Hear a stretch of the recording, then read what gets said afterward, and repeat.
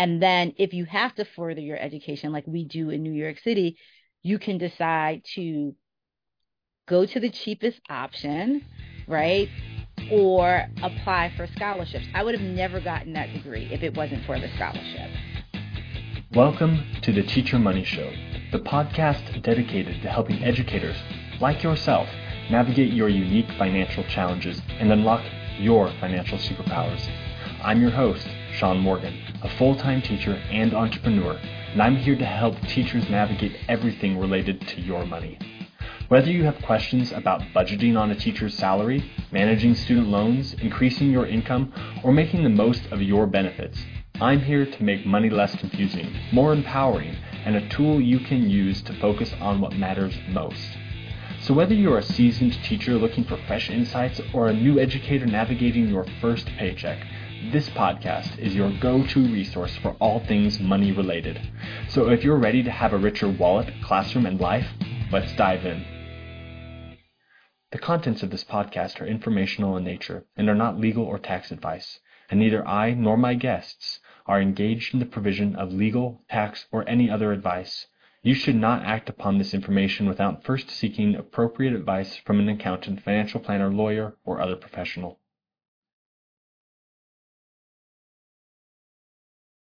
I'm so excited to have Miss Black here. It's going to be a fantastic episode.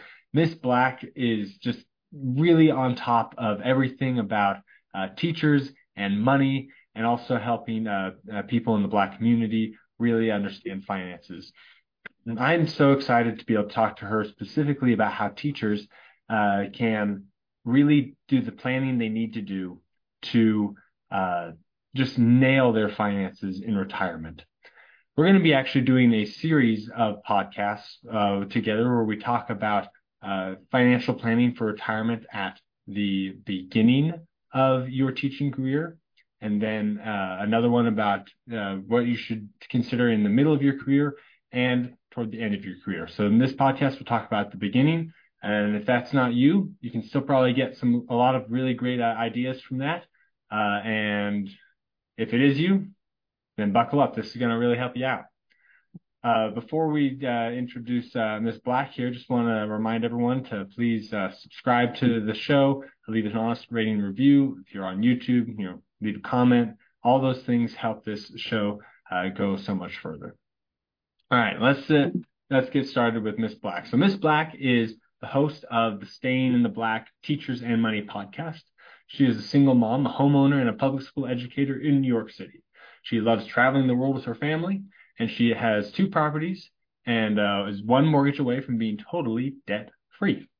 Her passion for personal finance allows her to talk to teachers about maximizing their benefits and the 8 keys to financial empowerment: saving, budgeting, investing, earning more, debt reduction, insurance, estate planning, and credit. She has over $900,000 in her retirement accounts, not including her pension. That's a nice retirement. Many teachers have resigned themselves to living with limited funds. She helps support teachers in maximizing their financial options and/or identifying side hustles that help them lead financially empowered lives. So if anyone is qualified to talk about this topic of preparing yourself for retirement with good financial planning, it is definitely Miss Black. Welcome to the show, Miss Black. Thank you. That was a nice introduction. I'm like hearing this, like, that is me. So that was cool. Well, you deserve it. So I'm super excited to talk to you about it. Let's start off with just a bit of an introduction on you. Can you tell us about your education journey? So I actually started off as a Teach for America teacher, right? So I thought that before I joined Teach for America, I thought that I would become a lawyer and then a judge. And when I retired from the system, I would then come back and teach at John Jay High School, because in New York City, our high schools allow kids to like major from ninth grade in something that they were interested in. But classmate said to me, like, I think Teach for America is the thing for you, so you should try and apply it. And I applied and I got in. And then when it was time for my 2 years to be up, I was like, do I want to spend $120,000 to get a degree to miss my kids, right? The idea of sitting in a cubicle reading torts and cases, it no longer appealed to me, because I had spent, 2 years working with kids and having that interaction. And I even took my LSAT, so it wasn't like it was just like, oh, I don't, I can't cut it. It was just literally like I enjoyed working with students. And I think because I saw it in my long-term plan, eventually I kind of said, well, you got to education before the law thing, and I haven't regretted it. I'm so happy to hear you say that. I haven't regretted it. That's amazing. A lot of teachers regret it, and I used to regret it.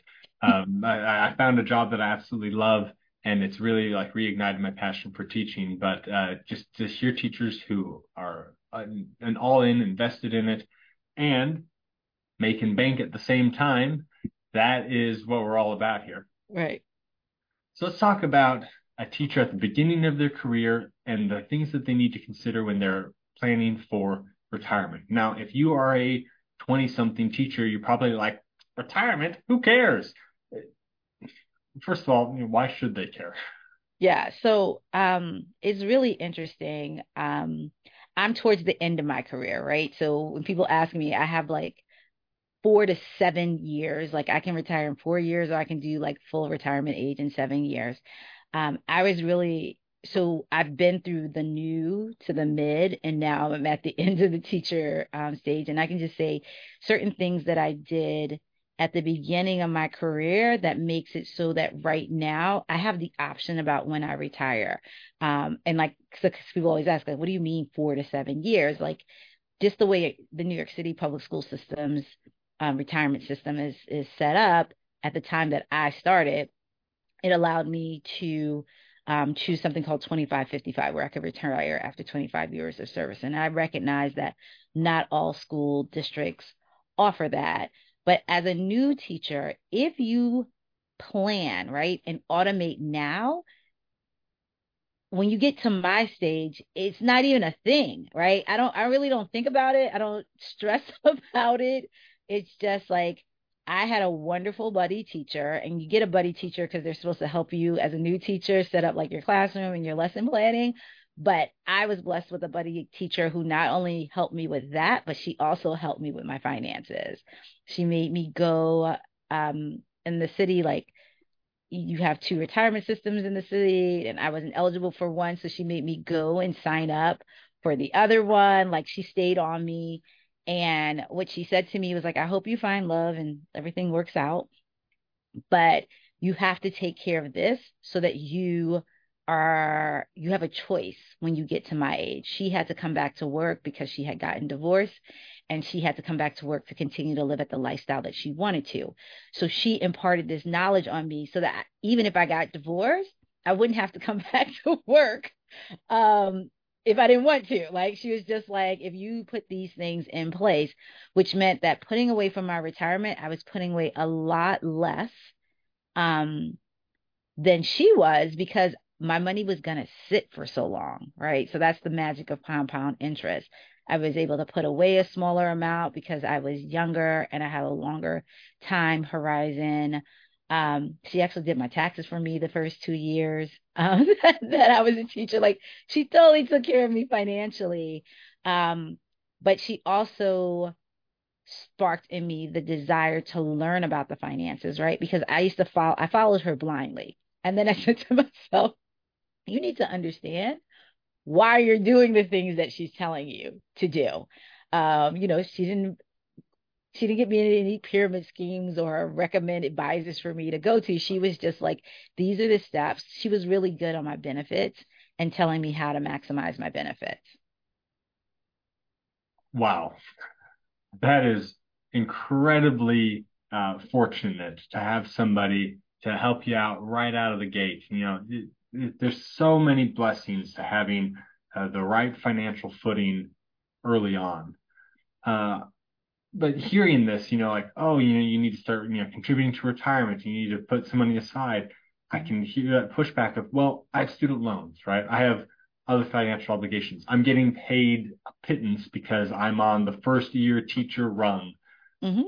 What are some things that a teacher can consider when they're in that situation? So I had all those things, right? I moved to one of the most expensive, well, I'm from, so I moved back home, which was to one of the most expensive cities in New York, in the country, which was New York City. So I returned home.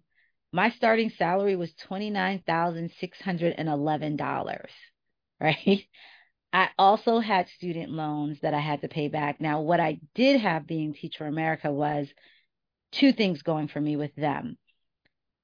They, at the time, I think they still are a part of AmeriCorps. So I got about $9,000 from them that I could use to repay my student loans or pay to further my education. And in New York City, to be a permanent teacher, you have to have a master's degree, right? And I went to, at the time, the number one education school in the nation, which was Teachers College at Columbia University. And the tuition at the time was $34,000. So you hear my salary was $29,000, but my tuition was $34,000 at the time. How did I afford that? I applied for a scholarship. And so I got the scholarship at TC, and I wasn't like, I didn't have the highest GPA, but I applied and I worked for the public school system, and I was granted that scholarship, which gave me credits in the fall, gave me credits in the spring. And then they told me when I got this scholarship, it wasn't guaranteed a renewal. So when I went to renew for the second year so that I could finish this master's degree, they were like, yeah, we're not going to renew it. So I knocked on doors and I was just like, look, it's a shame that you're not renewing my scholarship, not because, or I can't finish this degree, not because I'm not academically able to do so, but because I can't afford to do it. And I'm a New York City public school teacher teaching in a hard to staff district. So somebody loved my sob story. I don't know who it was, but then the next week I got a letter at home saying that my scholarship had been renewed for the same agreement that it was initially, which was like 6 credits in the fall and 6 credits in the spring. In order for me to graduate, I still ended up paying for about, I think, 10 credits or so. And I was able to use my Teach for America money to pay for those credits because I took summer school classes because I wanted to finish that degree as soon as possible. Now, when you're in school, and I was considered a low income student when I was in undergrad. So I graduated with student loans, but I had Stanford loans, which meant that if I was in school and because I did Teach for America, my loans went into deferment, not forbearance. So you just really have to understand what your loan packages are and then what is available to you. So like right now, when I started, that 10 years of service thing didn't come into into agreement until like halfway into my teaching career. But if you know that you have that agreement and you're committed to staying in education, that's what I mean, like you don't regret it, you can do an income-based repayment. But if you make your 120 payments and you work for a school district, and most school districts qualify for that loan reimbursement, then you'll be paying the minimum on your loans because it's based on what on your income, right? And where you live. So that will lower your loan payment to something that is generally affordable because you're doing income based. And then if you have to further your education, like we do in New York City, you can decide to go to the cheapest option, right? Or apply for scholarships. I would have never gotten that degree if it wasn't for the scholarship. I couldn't, like, it was more than my gross salary, and I wasn't willing to take on that additional student loan debt in order to keep my job. So I went to Teachers College because I got the scholarship. Had I not gotten the scholarship to Teachers College, I would have gone to City College, which is a reputable school, reputable education school, but would have cost me like, I think like a sixth of what I was paying. And I can tell you that because after I got that master's degree, I entered another master's program to get my administrative license. And I had to pay for 2 classes. One class at Teachers College cost me $2,100. 2 classes at the city college cost me $1,400. So when I went to pay my bill and they were like, you owe $1,400. I was like, yeah, so when's my next payment? And they were like, no, you see here, this is how much your classes cost. This is what your student fees are. And it's a total of $1,400. And I said, for everything? And they were like, yes, for everything. I couldn't believe it after going to an Ivy League university to then going to City College, was a huge difference. That is fantastic advice. So, I mean, if you are at the very, very beginning as a teacher, right, you can make really smart financial decisions around your school choice, right, where you go, getting scholarships. You can do a lot of things to reduce the amount of debt you could end up having working while you're in school. I graduated my bachelor's degree and my master's degree debt free because I worked my tail off. Uh, you could do it too if you chose to do that, right? Mhm. You get scholarships as well. The easy route is to get loans and then you pay them after that. Master's degrees, there are so many inexpensive options. I got a master's degree, no joke, for less than $4,000 because there's a school called Western Governors University that Mhm. charges you per 6 months of instruction, and however many classes you can finish in 6 months, that's it. And I finished the entire thing in 6 months. It wasn't my favorite summer, but I finished the whole thing in 6 months, and Yeah. I had a master's degree at the end, Yeah. right? So there are options out there if you're willing to put in the work to really reduce the amount of money that you are paying out for education, which then consequently increases the amount of money that you make every single year as you go up on that education pay scale at your school. So that's really important to keep in mind that you can do things to reduce the money you pay, and then that increases the amount of money you make. And Mhm. that's what you can do instead of saying like, oh, I make $4,000 more per year. I'm gonna go, buy a car. I'm gonna go do this or that. That's the money that you can use to then start investing for the future, start preparing for retirement. Exactly. And the other part that's important about that is, so the $1,400 that I paid for the city college, that was all I paid for that master's degree because I had entered an administrative program which paid for that master's degree, right? So that was yet another program called New Leaders for New Schools at the time. And so in order and the only and you have to be smart, right, about the choices that you make. So you can't always be cheap.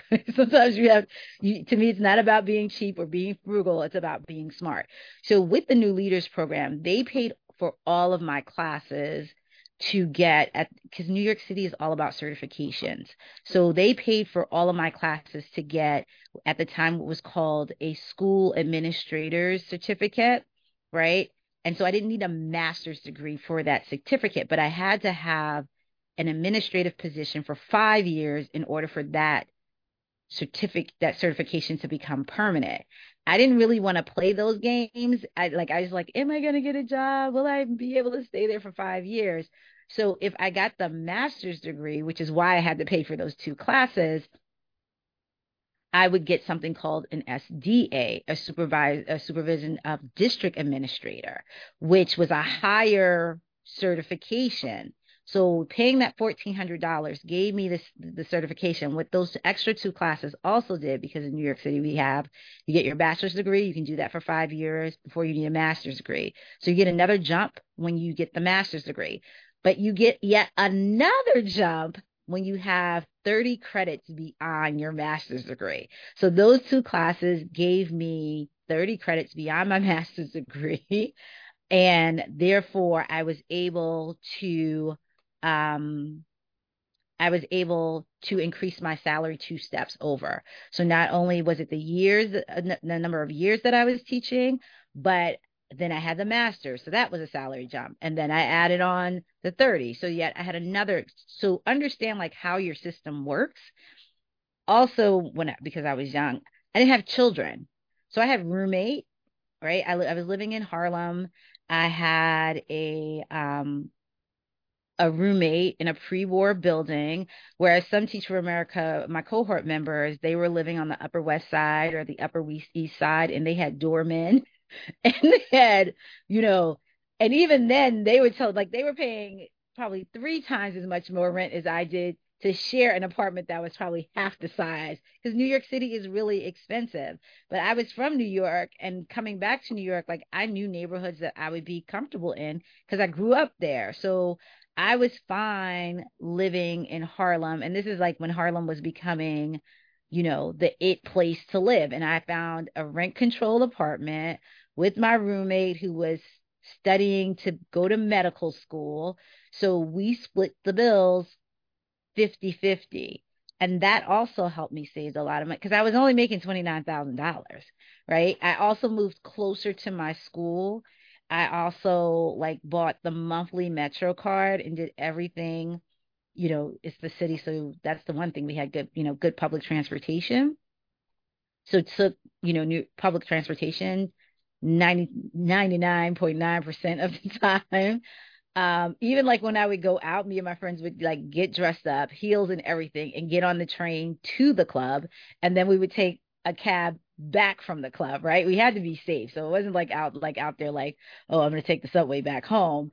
But taking it too, because it was a $20 cab ride back to Harlem, but I was splitting it too. That was the whole thing. It was just like everything that I could do. I also utilize my union benefits. So because in New York City we have a really strong teachers union, I could rent a car under 25 because I was a U of T member. So I use that benefit. I use my unit benefits for my glasses.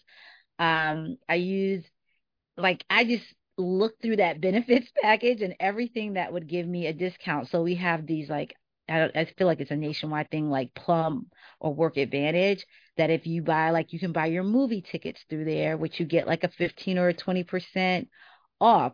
I signed up for to be a movie reviewer, which they do all of these. It doesn't happen all over the place, but in major cities, you get to preview movies and have to fill out little surveys. I saw like 90% of my movies for free just because I signed up for that.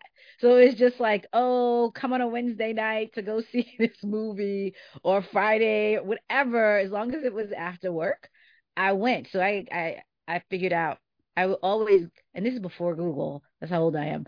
But in this sense, free things to do in the city. Libraries are great resources for that, but at the time, the union was a great resource. The library was a great resource.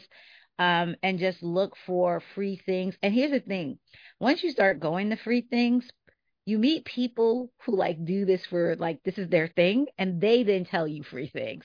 Today, you have social media.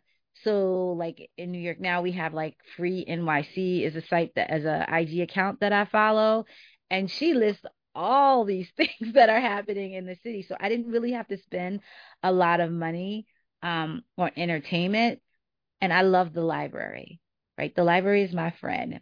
And not every library in every city is equal, but you can rent movies from the library. You can get magazines for free in the library. You get books for free. They have a lot of free resources at the library. And for me, the amount of money the library saves me on books because I'm an avid reader is unbelievable. And the space, because I don't even have a space to store all the books that I read.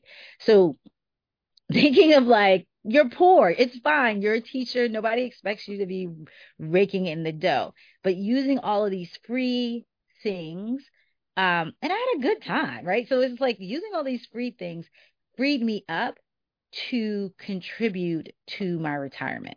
And so we also have two systems, well, actually, three different systems that we can contribute to. And I started out and I've never gone below 15% in my retirement contributions. And so here's the beauty if you are able to do it cold turkey like I did and hit the 15%. When I hit the 15%, that meant any time that I got a raise, the raise was mine because I had already taken care of my future self. Now fast forward 30 years or so, almost 25 years in education. I named my future self. My future self, her name is Lola, right? So if you're in your 20s and you're a teacher and you're sitting there thinking I'll never get there, I really feel like I just started yesterday. I never thought that I would be here, right? And I knew I had to sit, I knew from the Susie Orman was the person who was big then, but I knew I had to put away at least 15%. And it was hard. And what my buddy teacher said to me when she was like, you have to do this. And I was like, I can't afford it. I only make $29,000. She said to me, dude, this is your first job, right? And it was yeah, it was my first full-time job. She's like, you never made this much money in your life before. If you put away the 15%, you will live off the rest. And I was just like, eh. But it's true. Putting in that 15% meant we every time I got a raise, the money was actually mine because I had already taken care of Lola. Like I had already taken care of my future self by putting this 15%. If you put that 15% away for the next 25 to 30 years, you will have over $1 million if your salary stayed the same. Even if I had stayed at that $29,600, that little bit compound interest for 20 to 30 years, if you just put it in an index fund and you can go, to the I like the government site the best. If you go and you put the compound interest in and you put like they say it averages 10 to 8 to 10%, be conservative, put 8% in and do the compound 15% of your salary over the next 30 years. See what you get.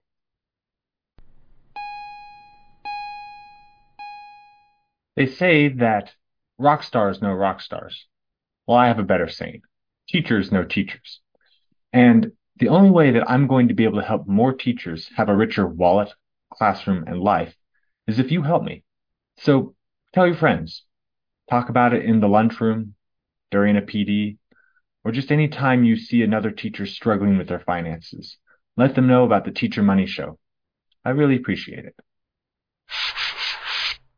I just there's a lot of things I want to unpack in what you're just saying. So the first thing is, you're not rich, and I also want to say thank goodness for that because people that are rich feel like they need to spend their money to flaunt their money, but teachers we have this like it's okay to just not because everyone knows that you're poor. So when I see teachers have a doorman or whatever, you're like, why? Like you don't need to show off to anybody. You're a teacher. So if you can do things just save money because who cares, right? That's the big lever that we can pull as a teacher right now. We don't, get to demand a raise or work overtime. I mean, like we do work overtime, but we don't get paid for it, right? We don't get to do all these things that people do in other jobs. Um, to increase our income. We can do side hustles and things like that. But one of our biggest opportunities is just to reduce our expenses, right? If we can just reduce how much that we're spending every single month, then you have that 15%. Anyone can have that 15% if they're willing to live the life of 15% less, which you can. Okay. It is definitely possible to But live here's the part about it. 15% less. I'm sorry to interrupt you, but here's the part about it. It's like you're putting away the 15%, but it's pre-tax. So it's not even a full 15% coming out of your net pay because it's pre your taxes. So, and trust me, if you do this as a new teacher and it's just living below your means. And so I get that student loan debt is huge, but if you put it on your income base and you're committed to doing it for the 10 years, then you know that it makes it much more easy to handle in your thing, in your whole budget. And just if you're able to do it based on $29,000 when you're making $50,000, $60,000, you're good. All that money comes to you. So it's almost like a bit of delayed gratification. It's going to be rough for those first couple of years, but you'll get used to it to some degree. And I splurged. I also traveled. So I don't want to make it sit there like I was like some frugal lady with my library books. I went to Brazil. I went to California. I did all those things, but on that's where you maximize your benefits. That's the other part. Understanding what your benefits are and maximizing them.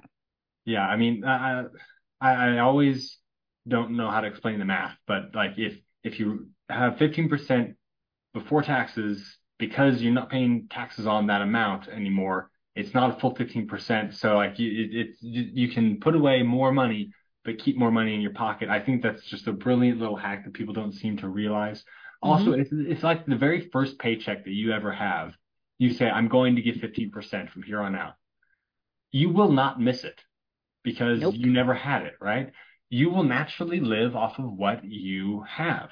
That's just like even if you had $100,000, I guarantee that you would be very good at spending $100,000. Hmm. So whatever you have, you can live off of that. If you feel like you need more, you can, do a side hustle or do these extra things to get more stipends or whatever at work. But just start off with that investment, and then I like how you brought up the investor.gov is the website. They have a calculator there. You can say, I'm going to put in this much every single month. Assume say 8% interest, which is pretty conservative for putting it in the stock market over a 30-year period. Hmm. Uh, you'll be shocked at how much money you will have if you put in 15% of your gross income every single month. And that's with it not changing, right? You can also, play with the Exactly. changing. But like if it's 15%, right? 15% of 30,000 is different than 15% of 50,000. So your contribution will go up automatically with your raise. And then all the Hmm. money that you get more from your raise is yours to have fun with, to go to Brazil with or whatever. And if you're, living in a nice, apartment that's not, overly expensive, you're with a roommate, splitting bills, things like that, going to the library, and then you'll have extra money to do things like go to Brazil. Or if you, I don't know, really like cats, then you can get a couple of cats, or whatever it is that you want, that you really, really want. That's what you can spend your money on instead of, oh, I have every single month I have to pay this much in rent, I have to pay this much in utilities, I have to pay this much in this and this much in this, and so on and so forth. If you can cut back those expenses, then you can intentionally put money towards things you really, really want instead of just letting it slip away on things that don't matter to you. Yep. That I mean, as a new, and here's the other thing, as a new teacher, like you put the, so that's the pension, right? That's your future self. Then you have your benefits. So definitely maximize your benefits. Like we got also, we're able to get our Metro cards pre-tax. So that lowers it a bit more as well. So definitely use that aspect. Um, discounts like educate, like J. Crew. If you go to J. Crew and you show your teacher's ID, it's 15% off. Like knowing the benefits really help. And like what you have that I didn't have back then was Google, right? You can literally Google teacher discounts, and like pages upon pages of them will come up, and you'll be like, "Oh wow, go to your union if you have one, like what are your discounts there?" The other part of it is, and I mean, like I know I went to a sample sale one time and the people didn't have change. And this is the time that troll books, I used to have to do it in cash. And so I had like $300 in singles in my bag because I had the troll book money. So they were like, we'll buy, like, we want the singles off of you. So I gave them all the singles. Then they gave me 20% off of the sample sale because, like, I had to. And people, like, when I tell people I'm an educator, they're like, oh my God, you're a teacher? I'll do this for you. And I'm always like, oh, thanks. That was nice. Because people, I mean, we don't get a good, sometimes we got it really good right at the start of COVID. Then the parents were like, why don't the teachers want to go back to work? But people honor educators, and there are lots of programs that we can use. So if you maximize your benefits that come from work, and that's like if you have access to an HSA account, if you have like the commuter benefits, if you have dependent care, all of those things, you have to research what is offered where you are and see if they work for you. So those are the ways that I saved money, but you start automating it, right? So your retirement is automated. You have that 50%, that 15% minimally if you're new in your career, and then every raise then belongs to you. Then I got to the point, um, and trust, like I got to the point where certain things were like automated as far as like paying rent. And I was saving for a house when I first started teaching. Like I was living in Harlem. It was a hot real estate area, and I didn't know what it was to buy a house. And so I was trying to figure it out. And so I also had another bucket where I was just like putting money in this little savings account little by little, saying like I want to purchase um a home. So it was just like, I am a planner, I will say that, but that's a planning in the early stages of your teaching career will save you and it will save you a lot of money, and it will allow you to save and invest a lot of money. And here's the thing, doing it in a regular savings account or even a high yield savings account is not going to get you there. You definitely need to have a savings and a high yield savings account, but the investment is really what's going to make your money grow, and your time horizon being 25 years, 30 years out will definitely um, get you there with just being conservative with the 8%.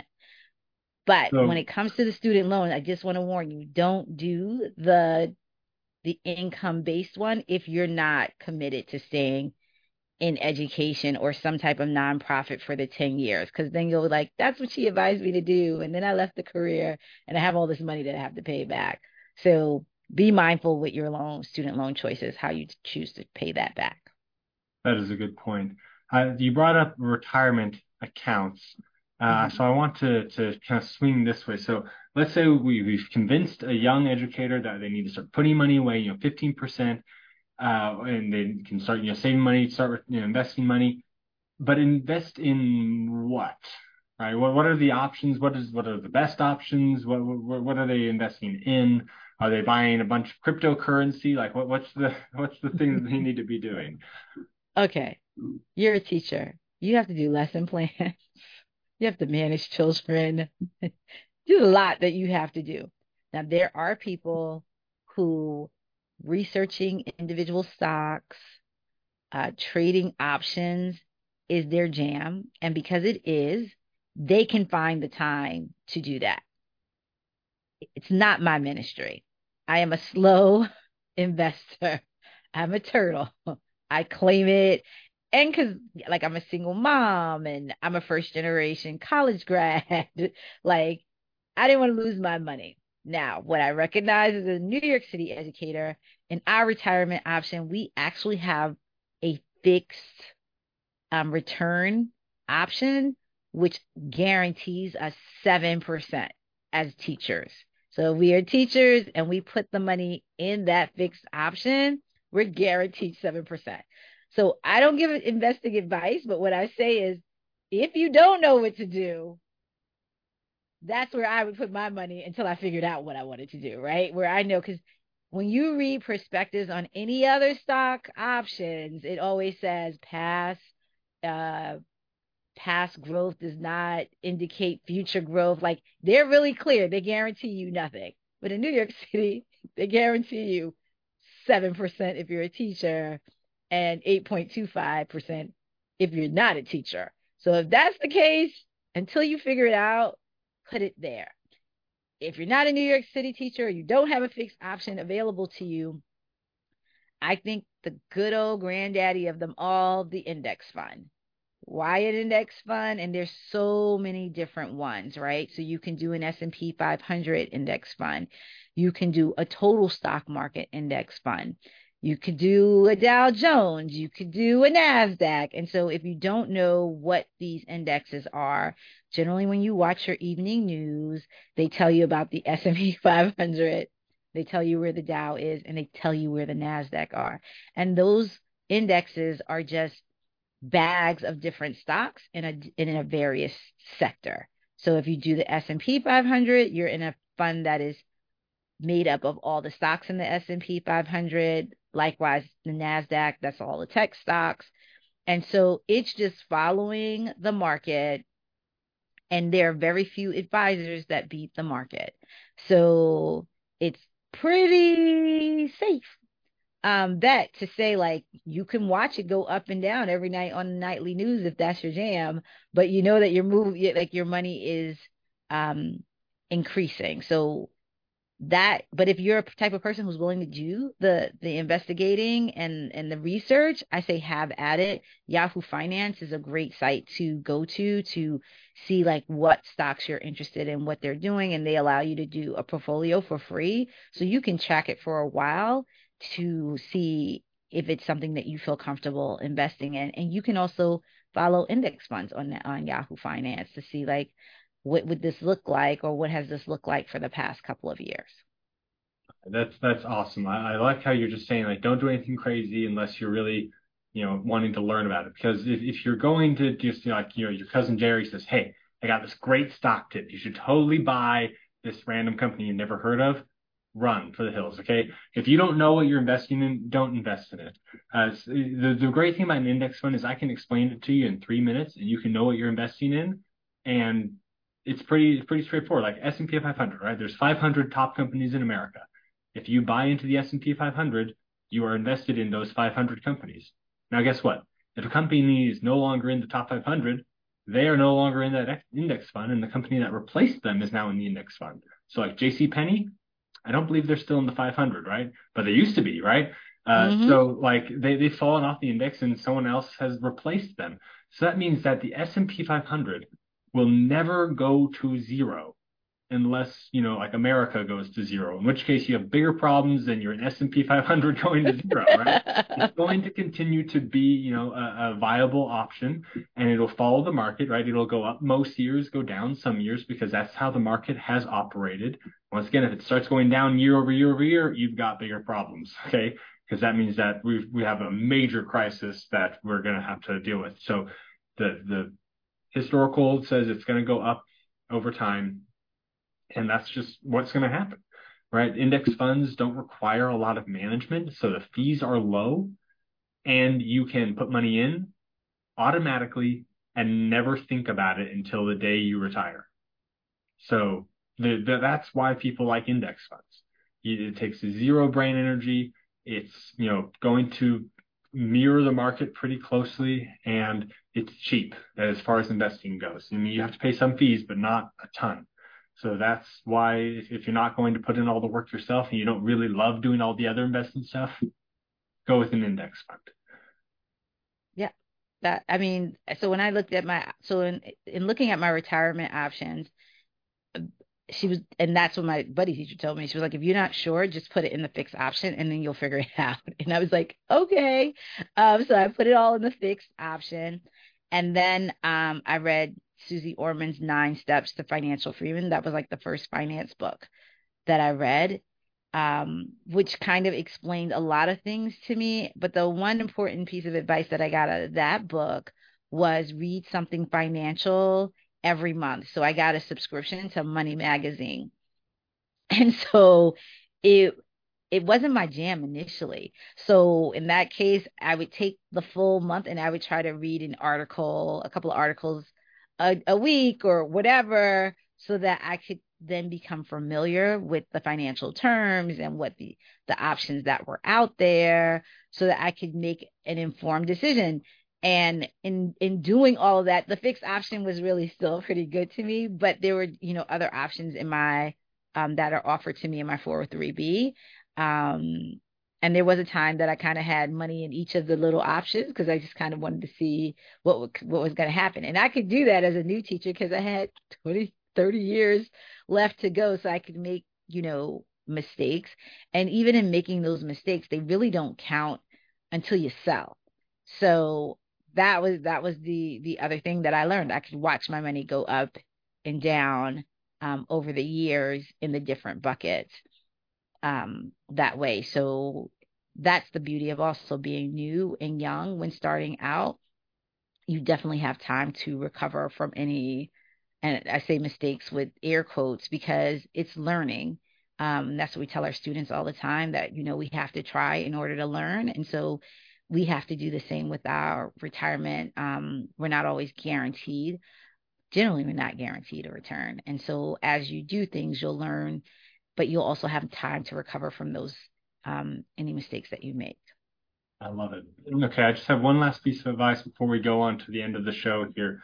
I just want to make sure everyone's aware that you have a lot of different options you can invest in. And I did a whole show on this with Jerry Bourne, the Millionaire Educator. So you can be on the lookout for that. It's fantastic where we dive into each of these.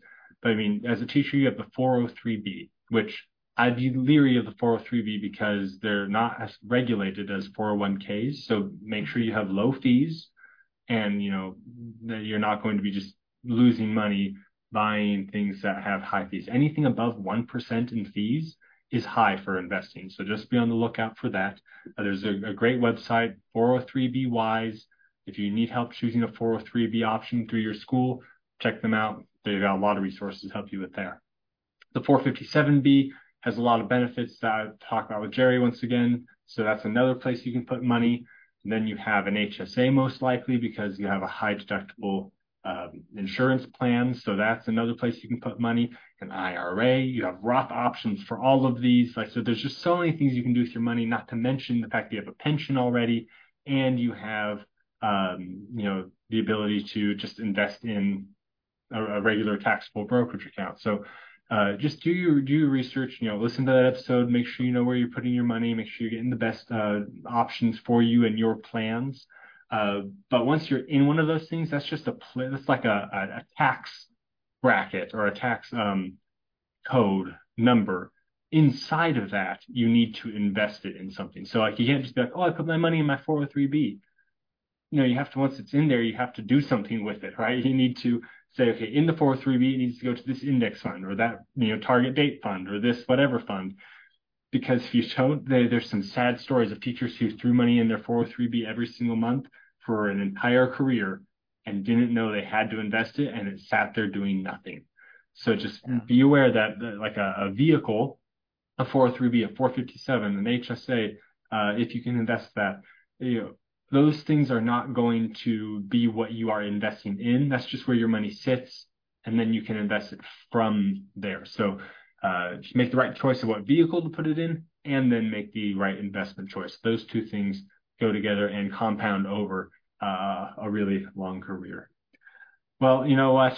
This has been a lot of fun, and we've really got a lot of great advice for new teachers who are just trying to figure out what lower your income, lower your expenses, increase your income, put away 15% right out of the gate, and just invest in something easy to grow your income over 25, 30 years.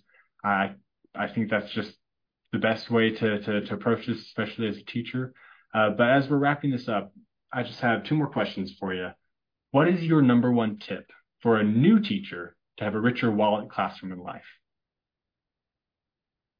For a new teacher, definitely think about your future self and put away money for that. So if you have to honor yourself, right? And you can't pour from an empty cup. So if you don't take care of yourself first, and I love my kids, right? But before your kids and anything else, is put away money for your future self. Time is on your side, and maximize the opportunity that you have to put away money for your future self. I love it. I think that's a perfect piece of advice. Okay, last question for you. Teachers are like, man, Miss Black is awesome. She's the best. I want to learn more from this wonderful woman. Where can they get in contact with you and learn more about you? So the best place to do that is on Instagram at Staying in the BLK. That's what I am across all accounts, but I live and engage on Instagram the most. My website is stayingintheblk.com, and I have a podcast. So you always feel free, which is Staying in the Black. You can listen where I just do all things finances, because as teachers, we experience a lot of different financial things. And so I try to do it through the lens of a teacher, right? So you're a teacher and you have this experience, because it's really hard often. A lot of financial advisors don't want to deal with us because they can't control a lot of our money, because it's usually tied up with the state or the city some way. And so we have to do a lot of searching and figuring things out on our own. So listen to the podcast, and thank you so much, Sean, for having me today. Well, it's been a lot of fun, and I can't wait to talk to you again. If you'd like to come on the podcast for coaching, to share an expert opinion, or just to talk about a topic you think is relevant, I'd love to talk to you. Just fill out the form at teachermoneyshow.com/guest. I look forward to talking with you.